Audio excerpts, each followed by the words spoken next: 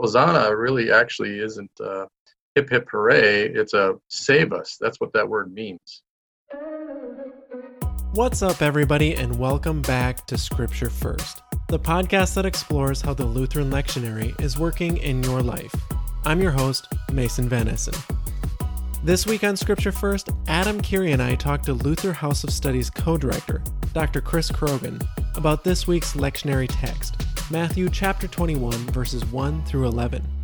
This week's text marks the beginning of Holy Week, when Jesus enters Jerusalem in what ultimately leads up to his crucifixion and resurrection.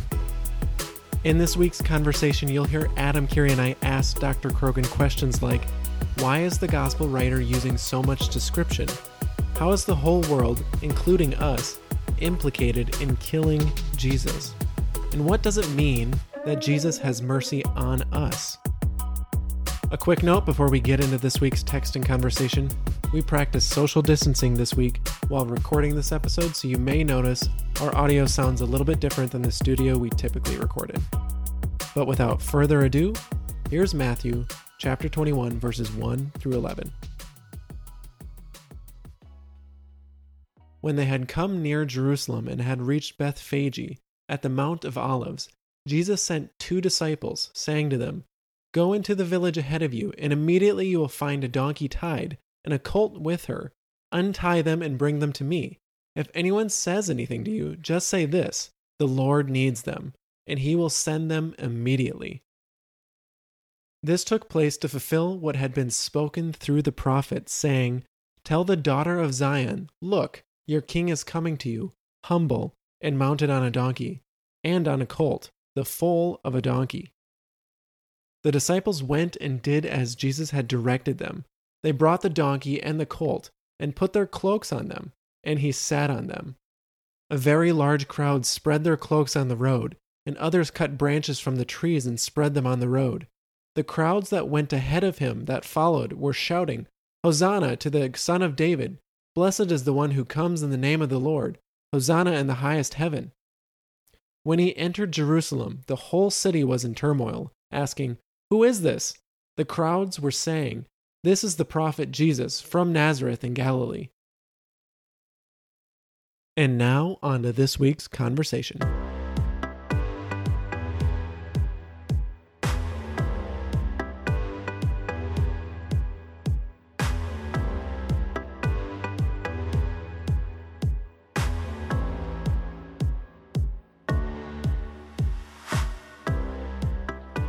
All right, everybody, welcome back to Scripture First. This is our first ever episode where we are practicing social distancing. We're all recording on our own separate studios here, so it might sound a little bit different than our typical studio that we record in the same room. We're trying to be really good at the law here. And wear pajamas. Yep. I don't reveal those kind of things, Curie. We are working with Zoom, so we do have cameras, so we're making sure everybody is still good at the law, even before we try to be righteous before the law before we walk into Holy Week this week. Exactly. That's why we're here. So yeah, we got Holy Week coming up. It's Palm Passion Sunday, formerly known as just Palm Sunday. Chris, before we started recording, you kind of explained why that was changed. Could you recap that a little bit for our audience before we dive into today's text?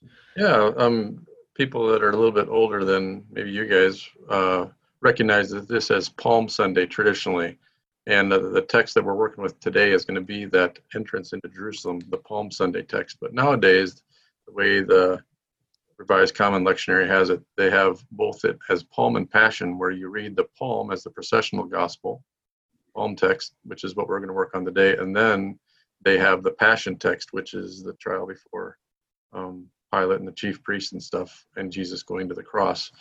That kind of got switched because a lot of people weren't hearing that same Passion text because not everybody does Good Friday. So that's the traditional way. But we're going to just work today with the Palm Sunday text. Nice. Well, to start us off, the passage before this is where Jesus heals 2 blind men, correct? Right. Yep. And so Jesus, right before this, Jesus heals 2 blind men. And this is kind of an interesting thing because he had healed 2 blind men earlier in the Gospel of Matthew and told people not to say anything. Don't tell anybody, the blind men in particular. And this time he doesn't say that. And he had been saying that often of, shh, I'm not ready yet. Don't tell anybody about this. But this time he doesn't say that. And it's right prior to his entry into Jerusalem. And so we can see here that Jesus is now recognizing that it's time, his time has arrived, which is him going to Jerusalem. And there's an interesting thing. He is now fulfilling the prophecy in Isaiah 35, that the eyes of the blind will be open and the ears of the deaf unstopped. And so this is an interesting move now, Jesus walking right after healing blind men into Jerusalem. So why, I mean, before we get going, why is that such a pivot? Before this, he was very secrecy, had a lot of secrecy behind why he wanted to do all this. He told a lot of people, don't tell people about him. Why is he comfortable now being named as king?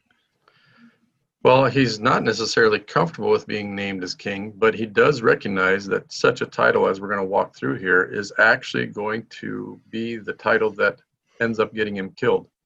And so now Jesus is going to start fulfilling this prophecy that he is the Messiah, that he is the Christ that's come.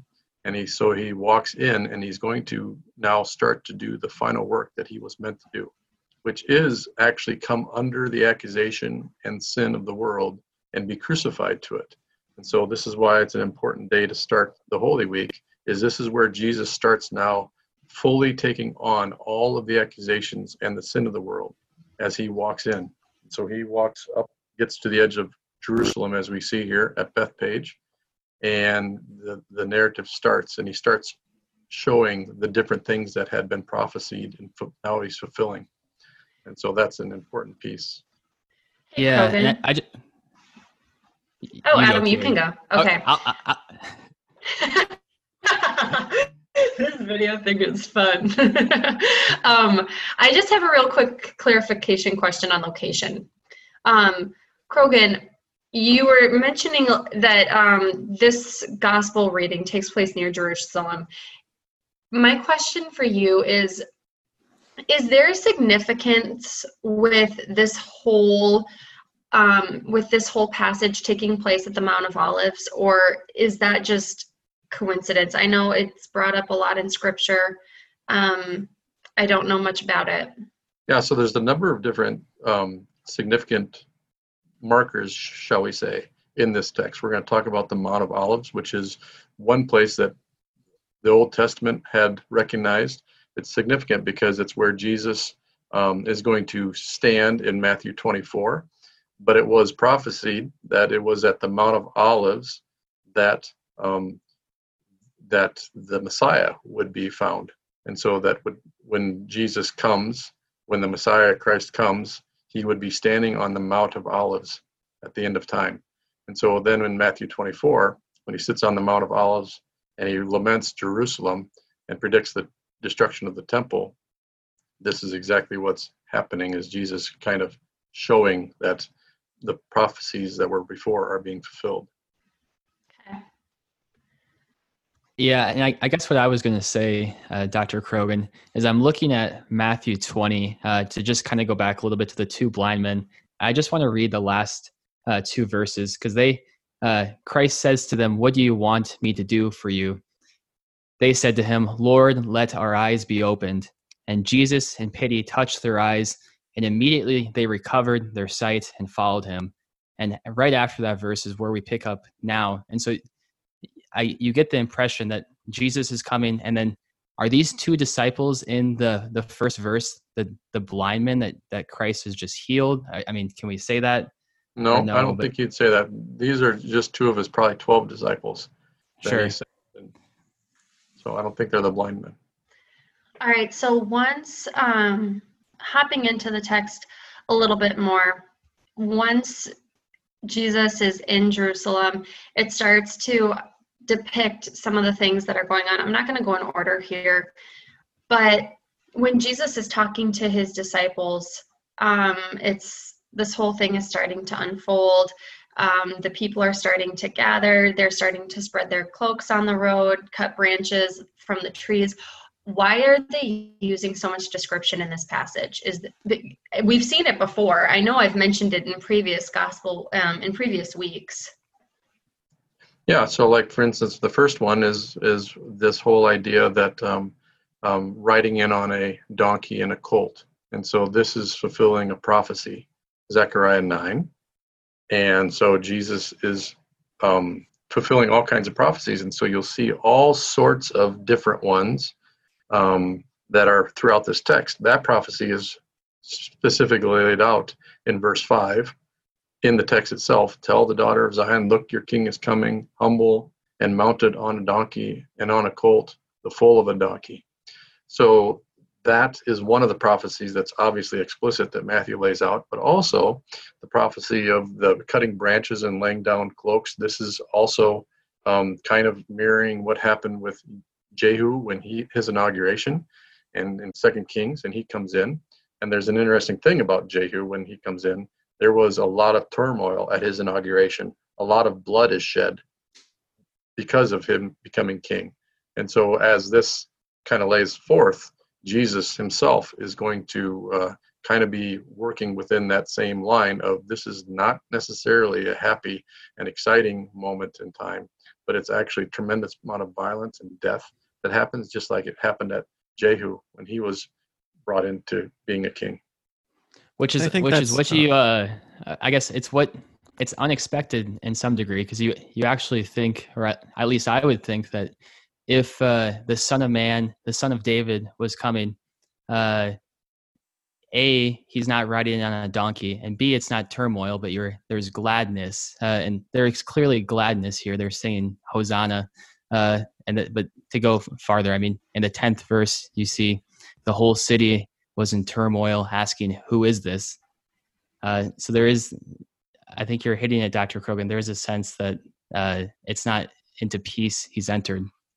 Yeah, it's kind of an irony for us in our traditions in modern day church is that we have a bunch of kids usually on this Sunday with a bunch of palm branches walking up and down the aisles and people waving them, and everybody's having fun and a good time. And it often gets set up like, what a great day.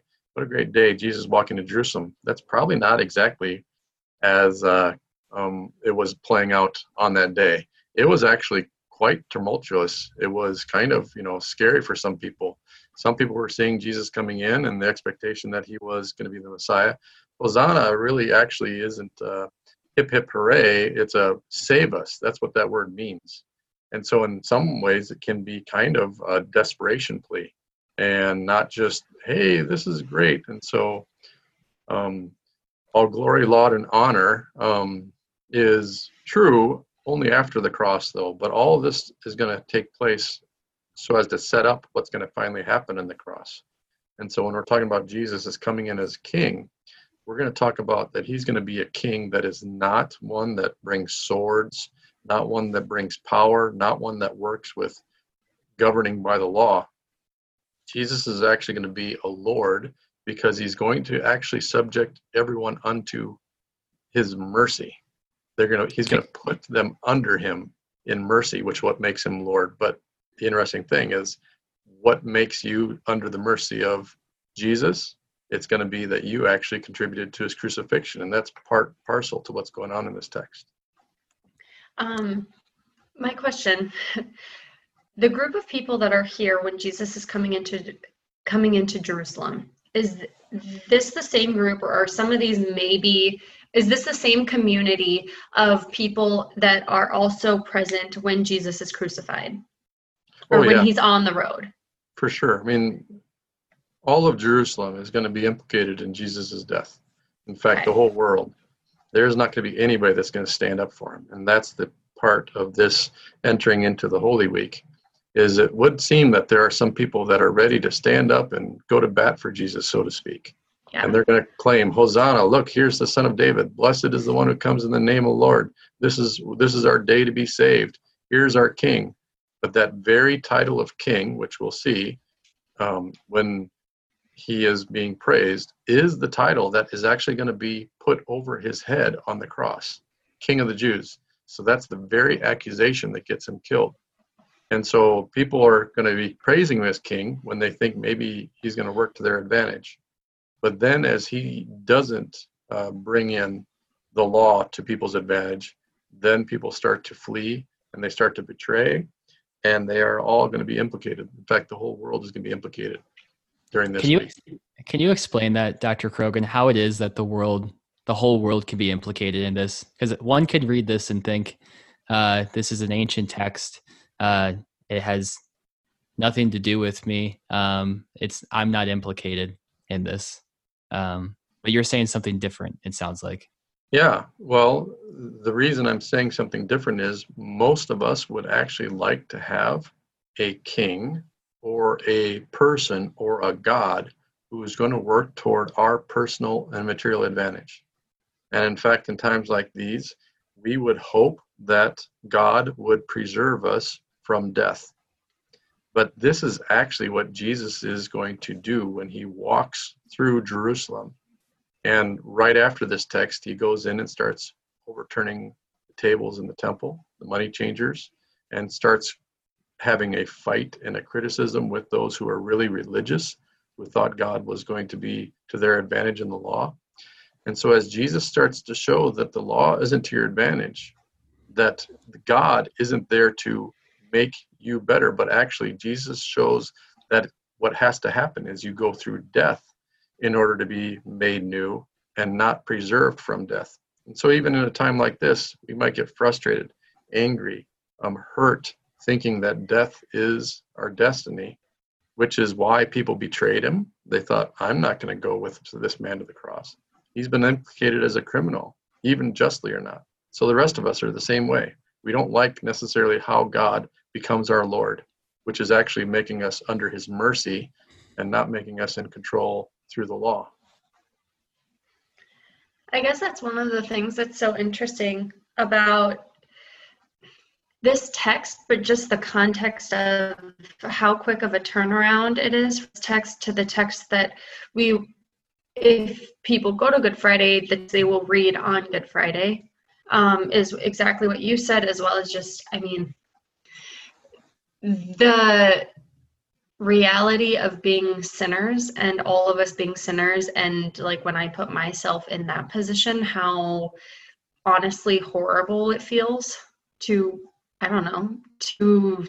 say I would have been I probably would have been here cheering on Jesus, and I probably would have been there when he's going to the cross. And even if I didn't understand what was going on, I probably would have been, group thinking and yelling. Yeah, it's weird. Just think of what it's like then during the Holy Week as we walk through this, and you get to Maundy Thursday, and the disciples are sitting around celebrating the Passover with Jesus, and they aren't expecting this all to go bad. They're just having a dinner. They're just having a nice dinner, and then Jesus starts to lay out what is going to happen. And so even those, so it's not a surprise that the disciples are maybe even excited and happy about, we're going into Jerusalem and something big is going to go down. And we're going to finally have people recognize us for who we really are and our positions in life and our status and what we've been doing. And we've been walking around with Jesus for these 3 years, and people haven't liked it, but now we're going in and we're making a name for ourselves. And the disciples were even oblivious to what was finally going to play out. And then when they start to see how it's going to play out, that Jesus is going to have them under his mercy. Again, when we say under his mercy, it's not that he's making a power play with a sword or with a fist, but under his mercy means you're going to have to be forgiven by him. He's going to have mercy on you, which is why he ends up being your Lord, not because he's a strong arm, but because he actually forgives you. And so everybody has to finally be what you're saying, Kiri, subject to the accusation of sinner for Jesus to be their Lord. Yeah, it even says, look, your king is coming to you humble and mounted on a donkey. The word humble is separated by commas. It is emphasized. And It's not like the former kings of Israel, Saul or Solomon, coming in with power and armies and swords. It's humble. It's humble, right? Meek, someone who is, not they're, doing a happy dance, but just kind of waiting for it all to play out. One of the things that I found really interesting about this passage was when Jesus sent two disciples, saying to them, "Go into the village ahead of you, and immediately you will find a donkey tied and a colt with her. Untie them and bring them to me. If anyone says anything to you, just say this: the Lord needs them." I just find that to be what a cop out. You could say that about anything. The Lord needs them. I'm taking these animals. These are mine now. The Lord needs them. Right. Yeah, there's significant to this verse, and that's what we've talked about in other passages that we've worked with, is that Jesus sends two disciples with his words in their mouth. And so when you are repeating what Jesus sends you to say, then it actually happens. And so that's why he says, you just say that the Lord told you to say this, which is the Lord needs them, and immediately it happens. So this goes back to our understanding that when God speaks, immediately it happens. Let there be light, and immediately there was light. Lazarus come out, and immediately Lazarus came out. He told the disciples, "Come follow me," and it says immediately they dropped everything and followed him. So this is the same thing now for us today. When our Lord Jesus puts something into our mouth to speak, such as, "In the mercy of Almighty God, Jesus Christ forgives you all your sins," immediately it's done. Immediately. So this is the key piece, is that Jesus continues to speak his truth and his power into the world. And that's kind of what's happening here. The fulfillment of this prophecy in Zechariah is the Lord speaking. And that can come from mouths of people who aren't ordained pastors and priests, correct? It comes from all of his disciples who he gave the Great Commission to, which is going to happen here at the end of Matthew. Go, therefore, and make disciples of all nations, baptizing them and teaching them what I've taught you. And so anybody. Okay. The reason I'm wondering, I'm right now, I don't want to talk too much about it, but, within this whole coronavirus COVID-19 thing, there's a lot of panic. And so it's been really interesting to see the different people. One episode ago, we talked with Dr. Paulson about just God's mercy, God's grace in this time, and how much of a needed relief it is and breath of fresh air it is to hear even your neighbor, not even a pastor in a church who you have to watch online, but your neighbor or your coworker come and say something as simple yet as necessary as this. God is for you.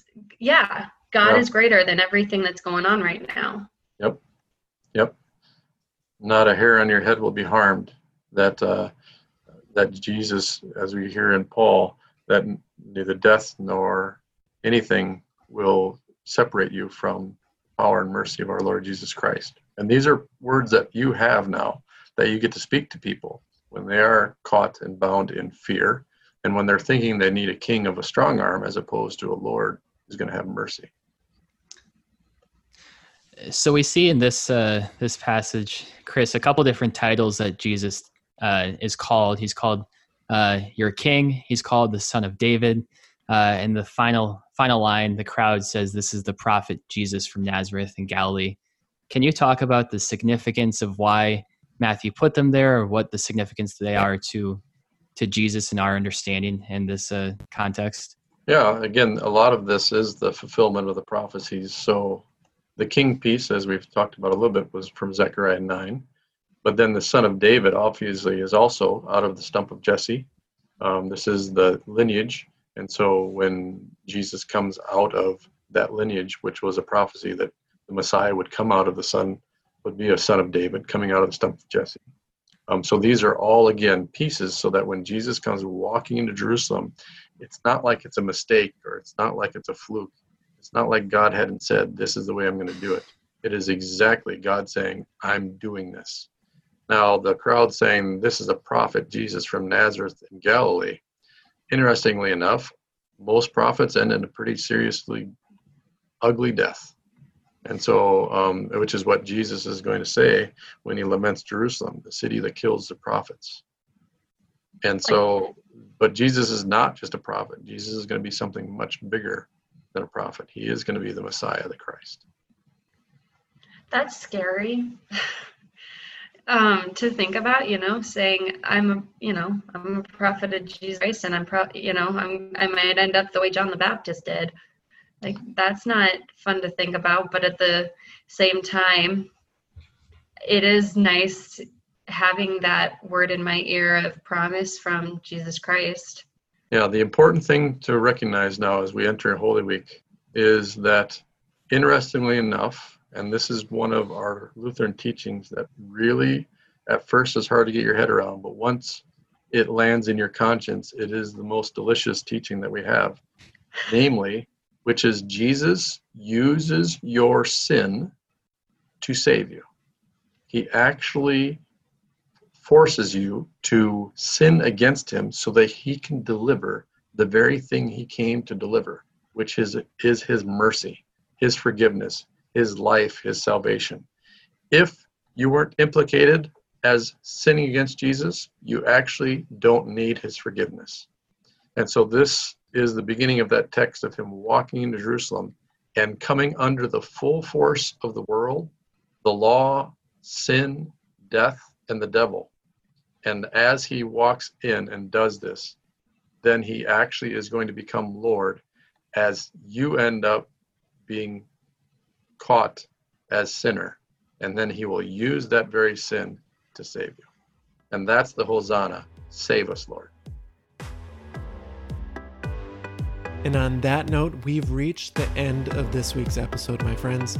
Thank you to Dr. Chris Croghan for explaining the incredible truth that Jesus uses our sin to save us. We hope this conversation provides context to Palm Sunday as we all enter Holy Week this week. Before we go, it'd mean a lot to all of us at Luther House of Study if you'd like our Facebook page. We want to know who's listening to the show, and what better way to do that than use social media to be social. A big thank you to everyone who's been engaging with us there already, and we look forward to hearing from all of you who listen to these episodes as you talk about the passages with your friends, family, and congregations. Thanks again for joining us this week, and we'll see you next time on Scripture First.